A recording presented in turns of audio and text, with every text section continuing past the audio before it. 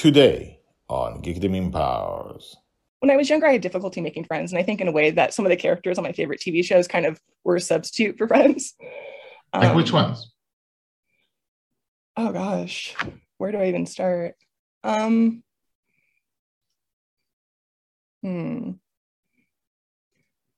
up, I was like a huge fan of like the Munsters. Like I wanted to run away and go live at 1313 Mockingbird Lane. Like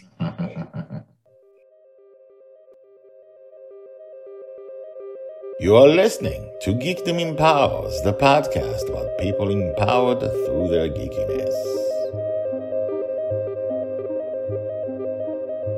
Welcome back! My name is Guy Hasson and you are listening to Geekdom Empowers. Geekdom Empowers is a podcast that highlights creators and fans in the geek world who do not often get to be highlighted. It's these people, it is us, who make up almost all of the geek world. By talking to each person, by hearing their stories, Geekdom Empowers creates a huge, giant, world-sized quilt of the geeks all around the world. Each person is a story, and together we are one story, one huge Geekverse quilt. Today, finally, on our 83rd episode, finally we have a person who we can mainly say is a fan, rather than a creator of comics, an author, a cosplayer, etc. I always say I highlight creators and fans, and so far I've only highlighted creators who are fans. So today, a fan. Today's guest is Natalie Devitt, who I found as a contributor to the Galactic Journey website. If you remember guests, Gideon Marcus, who began the site, and Gwyn Conaway, who writes for the website about fashion and creates costume design for genre shows. Natalie is also a contributor to Galactic Journey, and when I saw her on the website, I had a feeling she had an interesting geek story to tell. And she has a few, so let's listen. Okay, perfect. Hold on, I just noticed the picture behind me has a fly in it. So that's funny. That's really strange. Hold on. Okay, yeah, take your time. It's crazy. Virtual background. So, what I see the original Star Trek yes poster behind you, and what's that thing to at least right here? Yeah, that one. That is a Frankenstein poster for the first of the James Whale Universal Frankenstein movies. Oh, nice. At the very end, like the windmill that was like burning. Above that, I actually have a Spanish Dark Shadows poster for the vampire soap opera from the 60s. It's for the first movie they did, House of Dark Shadows. I don't know what that is. What is it? It was a gothic melodrama that was on from 1966 to 1971. And then they did two movies. House of Dark Shadows, Night of Dark Shadows. They did a reboot in the early 90s with Ben Cross, Gene Simmons, Barbara Steele, and a very young Joseph Gordon-Levitt. And then they recently when? 90s? This was like circa 1991. Okay. It was like a young kid. Yeah. And then they did another movie that was directed by Tim Burton about a decade ago with Johnny Depp. It was not very good. I like to forget about that movie. But the original TV series from the 60s is my favorite TV show. Okay, cool. So that thing to the other side, that whose face? No, the other side. That thing. It's a famous Monsters poster that I got for free at Comic-Con. It's Bela Lugosi as Dracula. Nice. So you're wearing your geek on the outside. Yeah, I usually don't. Like walking down the street, I don't think that people look at me and necessarily assume these things about me. A lot of times people are kind of taken back when I'm fairly knowledgeable about it. But yeah, today I decided I should rock it since that kind of is the theme of your podcast. Yes, you've come to the right place. And by the way, I think you're too young to remember that, but up till like the early 2000s, being a geek, first of all, was really like you were an outcast. Yeah, it was. Two, if you're a woman and a geek, that was like crazy. You were like a black swan. Like people would go crazy. Geeks would go crazy. Male geeks would go crazy.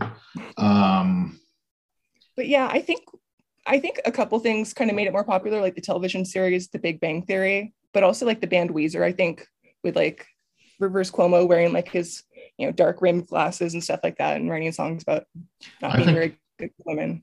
I think it was the Lord of the Rings. Lord of the Rings was that was the time, and everyone liked Lord of the Rings. So yeah, that is true. That started changing. Movies became much easier to see, to watch. All the effects and stuff was much cooler. Yeah, and it is kind of funny seeing people who 20 years ago would have like made fun of you for being into comic books now loving like all the latest Marvel movies. I don't know. Yeah, I know. It's crazy. I've waited years for this. I've waited decades for this. Yeah. So, what's your geek origin story?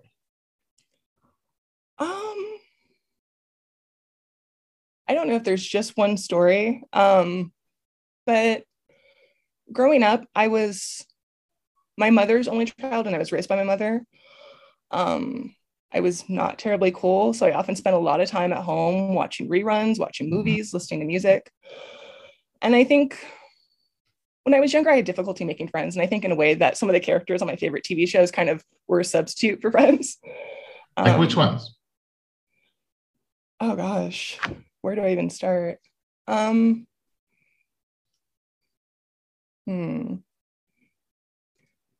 Growing up, I was like a huge fan of like the Munsters.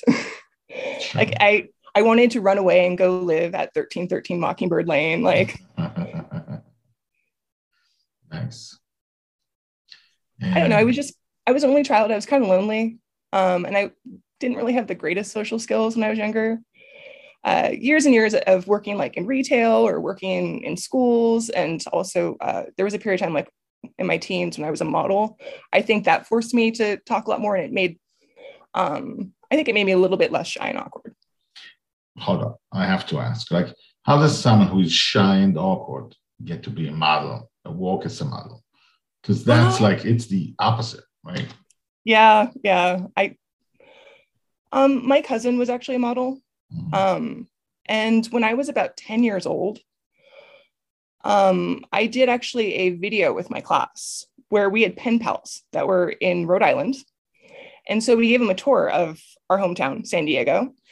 And there were like some school staff members who were like, hey, maybe you should get your daughter into acting. So I went to Hollywood, got a manager, got an agent, acting coach. Whoa. Things didn't go as well in terms of breaking into acting, but I did get a lot of jobs modeling in catalogs. And I did that for a while. It wasn't really creatively stimulating, so I just ended up putting my focus back into school. Sure, but my question was like, if you're shy and introvert, and don't I am very necessarily know to speak with people, me too, and like, being an actress or a model, it's two things that say, look at me. Yeah. Well, I think at the time, like I kind of rationalized like acting as kind of taking on the character. So like that was kind of my armor. With modeling, a lot of times they would do kind of crazy hairstyles, crazy makeup. So it was more like I was in character. Yeah. That's very healthy. Yeah. And growing up, I also played music a lot, but I was always kind of like hiding behind an instrument. I was always kind of creative, but I think that I kind of never really knew how to be in the spotlight, which I think is kind of probably why I ended up majoring in film and being behind the scenes rather than in front of the camera. To get to film, but before that, did you meet, like in your, childhood or teenage years, did you meet other geeks, other people who liked the same things that you did? Initially, I was kind of on my own, but I remember I met my best friend in high school. She was obsessed with comic books. Mm-hmm. And so I think that meeting her kind of was permission to let my inner geek run wild. Because I was already obsessed with like kind of a lot of kind of classic horror and sci-fi and especially TV shows, movies. So I think like meeting her and going to conventions and stuff like that, meeting people definitely kind of opened me up to a whole new world. Well, I think going to conventions is a really big thing for geek introverts again, like me, Yeah. because you meet tons of people who are like you. Yeah. Remember everything and know everything by heart, and have seen all the episodes and all the movies, and know obscure stuff. So did that Absolutely. feel like home or? Yeah. Absolutely. And it definitely uh, drained me financially. Sure. It can get kind of expensive. Yeah. Okay. So what's the next step in your origin story? I know it's not really the most linear path. I apologize. It's all over the place. I study television and film, Mm-hmm. um, and I work for a digital media nonprofit that specializes in film and photography. And so I But actually work a lot. explain both those things. Like, what did you study? Like, usually you I have studied to. television and film. Is it called television and film, or is it called directing, My writing, major producing? was television, film, and new media. Okay. Um, And and then for a while, I had a bunch of jobs that had nothing to do with my major, like a lot of mhm. people, I'm sure. I worked in education for a while. And then my current position combined education with media. And so I thought that would be kind of a great way to kind of connect the dots. Uh, and so, as I mentioned, they specialize in photography, video. I work a lot with youth, um, offering, I guess, kind of an outlet for their ideas. And also, I think the main thing is that we often provide access to equipment for kids who might not otherwise have access to the equipment, because while it is a lot cheaper than it used to be, it's not something that I think everyone necessarily has access to, especially in some of the areas in town that we work in. It's true. So basically, so what do you do? You empower people by youth by giving them an ability By, to. teach, by teaching them the skills and giving them access to the equipment to express their ideas. So they create kind of movies, video clips, Yeah. stuff like that. Yeah. TikToks. Short films. They could do photography, anything. We worked with students to like build digital portfolios if that's what they want to do, career wise. They want to pursue it further. And what kind of change do you see in some of the kids? I think at first, a lot of times the kids are kind of nervous, but I think over time they come out of their shells and you get to, see them, who they are, like really expressing themselves. And a lot of times the students, they show vulnerability that you might not have otherwise expected from them. So is it more about expressing yourself and then, helping release stuff that's inside and empowering yourself through expression? Or is it Absolutely the ability to, now I have skills that can get me a job that I couldn't have We have before? different programs. So some of them do tend to be more creative and other ones are kind of a little bit more vocational. Cool. Okay. And are you enjoying that? Yeah, absolutely. Is there another step between this and Galactic Journey? Yeah, I started writing for Galactic Journey shortly before I started my current job. So not really. Okay. Some office jobs and working in schools for a little while, but not a whole lot. So how'd you find Galactic Journey then? That's how I found you. Okay. Yeah, with Galactic Journey, I mentioned that I had played music. And I had some friends in college who were in the music department who knew Gideon and Janice Marcus. For years, we had so many of the same friends, but we didn't know each other. And so I actually had a friend from the music department who was like, you should come to a party this weekend. My friends are, throwing this party, and I think that you would get along really well with them. So he invited me. I had no idea who they were, but I took his word for it. And he was absolutely correct. I met Gideon and Janice were throwing the party. And after that, we became fast friends. That is cool. He was on the show, and also Gwen Conaway, just released. So how'd you get to write for it, and what did you decide? What kinds of things did you want to write?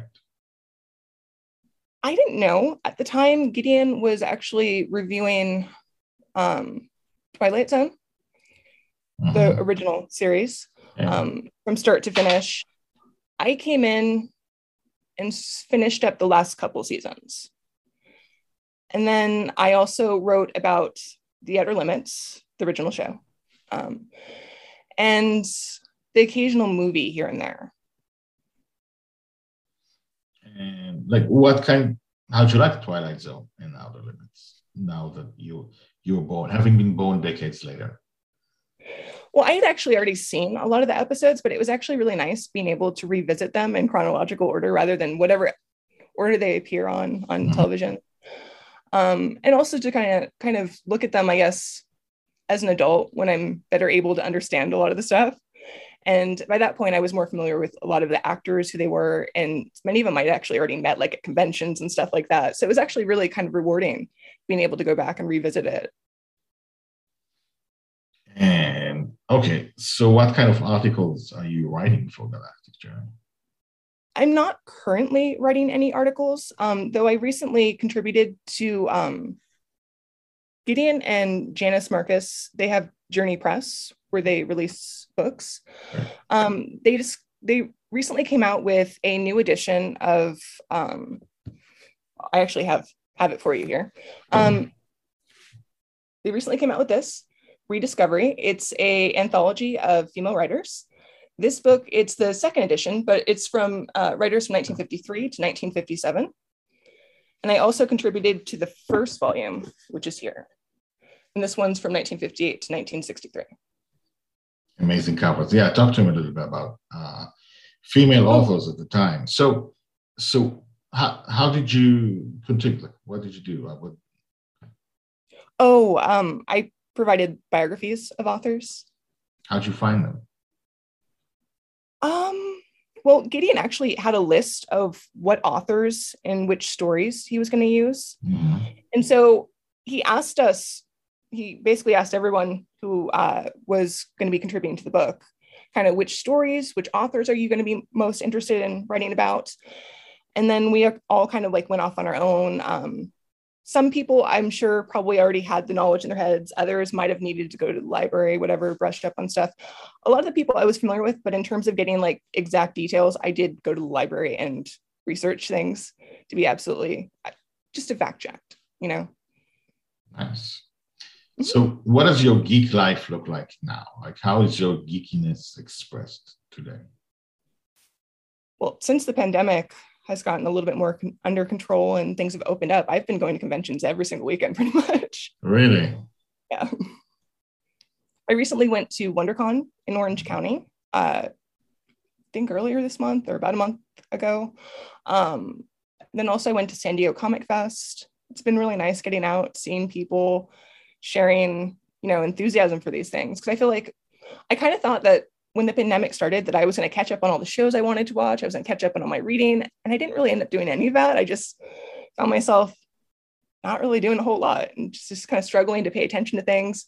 So it's been nice to really dive back into things and meet other people who share common interests. So tell me about WonderCon. I wasn't there. I mean, another country. WonderCon. What kinds of things did you see? So that is put on by the same organization that puts on Comic-Con. It's held every year at the Anaheim Convention Center. So it's like across the street from Disneyland. I was only there for one day. But I saw, so I went to the Superman and Lois panel.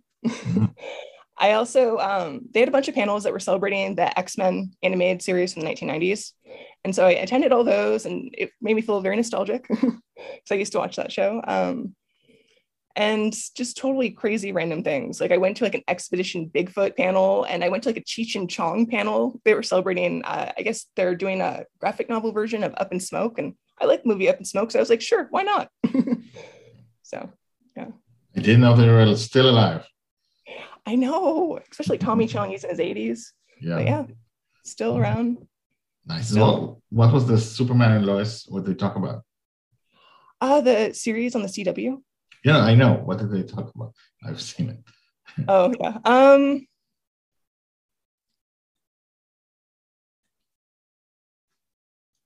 Well, like they showed kind of like trailers, the usual.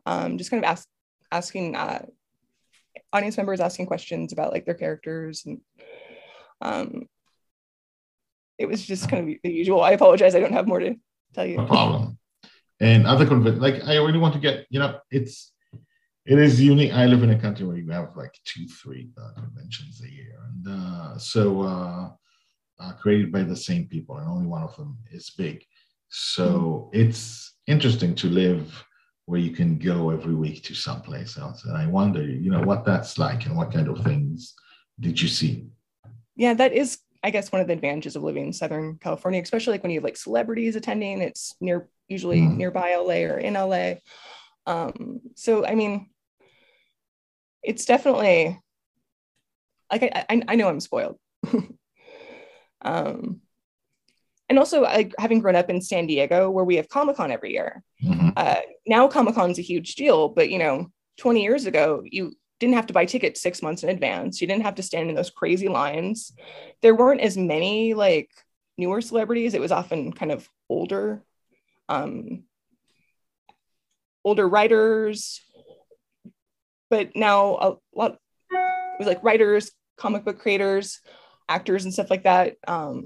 But now it is kind of a much bigger, more glamorous. It's a place where Hollywood goes to promote everything, and a lot of the things have nothing to do with like sci-fi or comic books or fantasy, and it feels like the dealer's floor just gets smaller and smaller every single year. It like occupies like a small quadrant on the floor, and everything else is like celebrity sightings and people lining up to see stuff.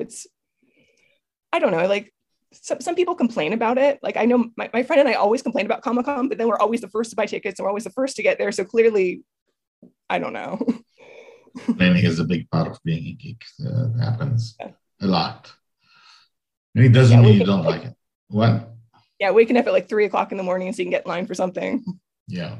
There was the Big Bang episode where they tried to buy tickets the second they became, oh yes, live, and they just couldn't get in because it was, so full. The website collapsed, I think. Yeah, and I experienced that myself trying to buy Comic-Con tickets. It's insane. I can't believe how much it's grown over the past, I don't know, 15 years or so. Yeah. Okay. So how do you see yourself like in a few years? What's next for you? For me, I'd like to just immerse myself in things more. Especially after the past couple of years, not really feeling like that was much of an option. I definitely feel like I have to do it now before there's another variant or something. What does immersion look like for you? Like, what does it mean for you? I mean,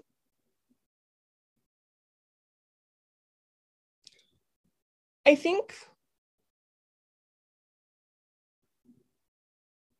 I just really want to get out more. I want to meet more people. I just want to do more things. Like, I just don't know how else to put it. Like, I don't know, it's been kind of isolating. And I feel like especially like the past couple of weeks, like I feel like I'm kind of getting more in touch with myself just by going to shows and doing stuff. I feel like I've kind of neglected that part of myself for a while.